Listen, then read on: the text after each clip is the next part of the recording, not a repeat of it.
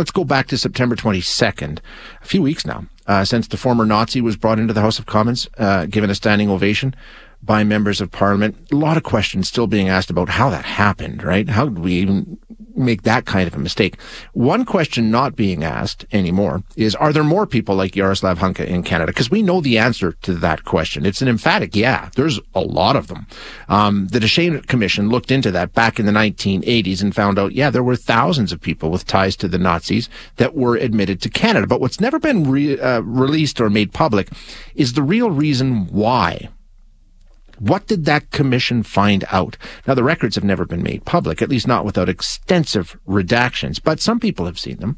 They say it's pretty clear why Canada did what they did. It's not a great mystery. One person who has been in the archives is Alvin Finkel, Professor Emeritus at Athabasca University. Alvin, thanks so much for being here today. I really appreciate your time. Well, thank you. So let's start with these records. They were something you were curious about since you were a small child, right? Something your dad talked about Nazis in Canada as you were growing up. Yes, that's right. My dad would point to certain people in our neighborhood and say, "Oh, so and so, was a Nazi during the war," and the Canadian government was letting these kinds of people in. I had no way of assessing that. But, later as an historian, I thought, well, why don't I try and satisfy my curiosity by asking the immigration archivist at the Library and Archives Canada if he can help me with that. Let me see the records.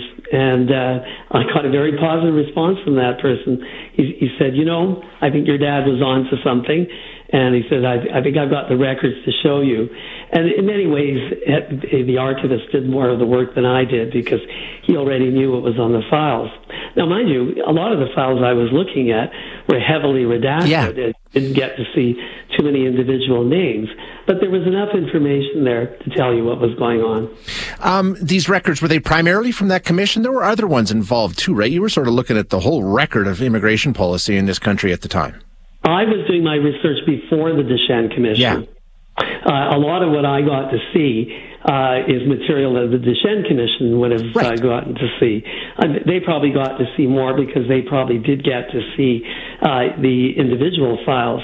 But I got to see all the policy-making files. I got to see all the files where the RCMP was taking the government to task and saying, look, you are letting in war criminals. Stop it. Yeah. But it continued, as you say, because we did have a policy. Hey, if you fought for the enemy, quote unquote, that's it. You're not allowed. But as we all know, that policy slowly but surely over time was eroded down to almost nothing, right? Absolutely. I mean, basically, between 1945 and the end of 1949, anybody who had any connections with the Nazis was not allowed into Canada.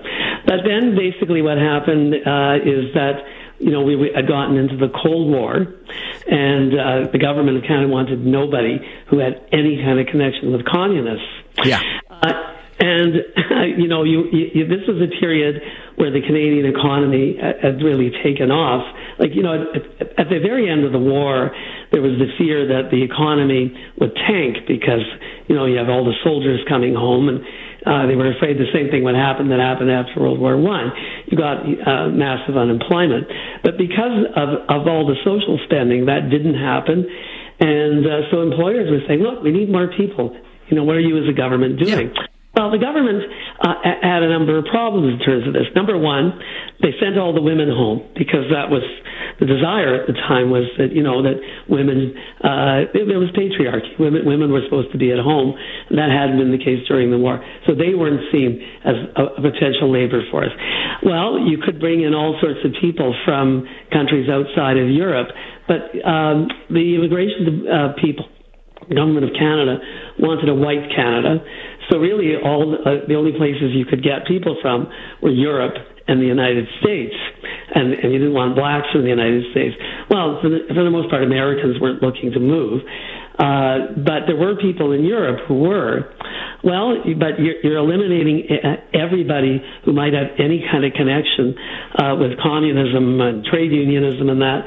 So you're looking for people who are either right-wing or have, no politics. Well, pretty soon they decided, well, part of our problem is that there are so many people, who would like to come here from Europe who, fought for the Nazis.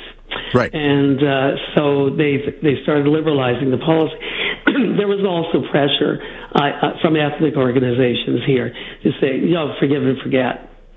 Well, you sort of sum it up at the end by saying, and we talk about Nazis and what was the overarching reasons for letting in Nazis, and you talk about Hunka in particular, the one who was in the House of Commons, and you say he was admitted because he was white, he was Christian, and he was likely to be an enemy of left-wing institutions and ideas in Canada, and that trumped the fact that he was a Nazi, right? It absolutely did. And frankly, during the period when people like Hunka were getting in, Canada was still trying to prevent Jews from coming in. Right, yeah. It very much, the idea was we wanted a white, Christian, right-wing Canada. And that's what the immigration policy was. It's kind of funny if you think about it, because in a way, like, we think, well, this is a democracy, so the people, determine who the government is. But in immigration policy, the government determines who the people will be. It's fascinating. Alvin, thank you so much for sharing your insight. I appreciate you being here today.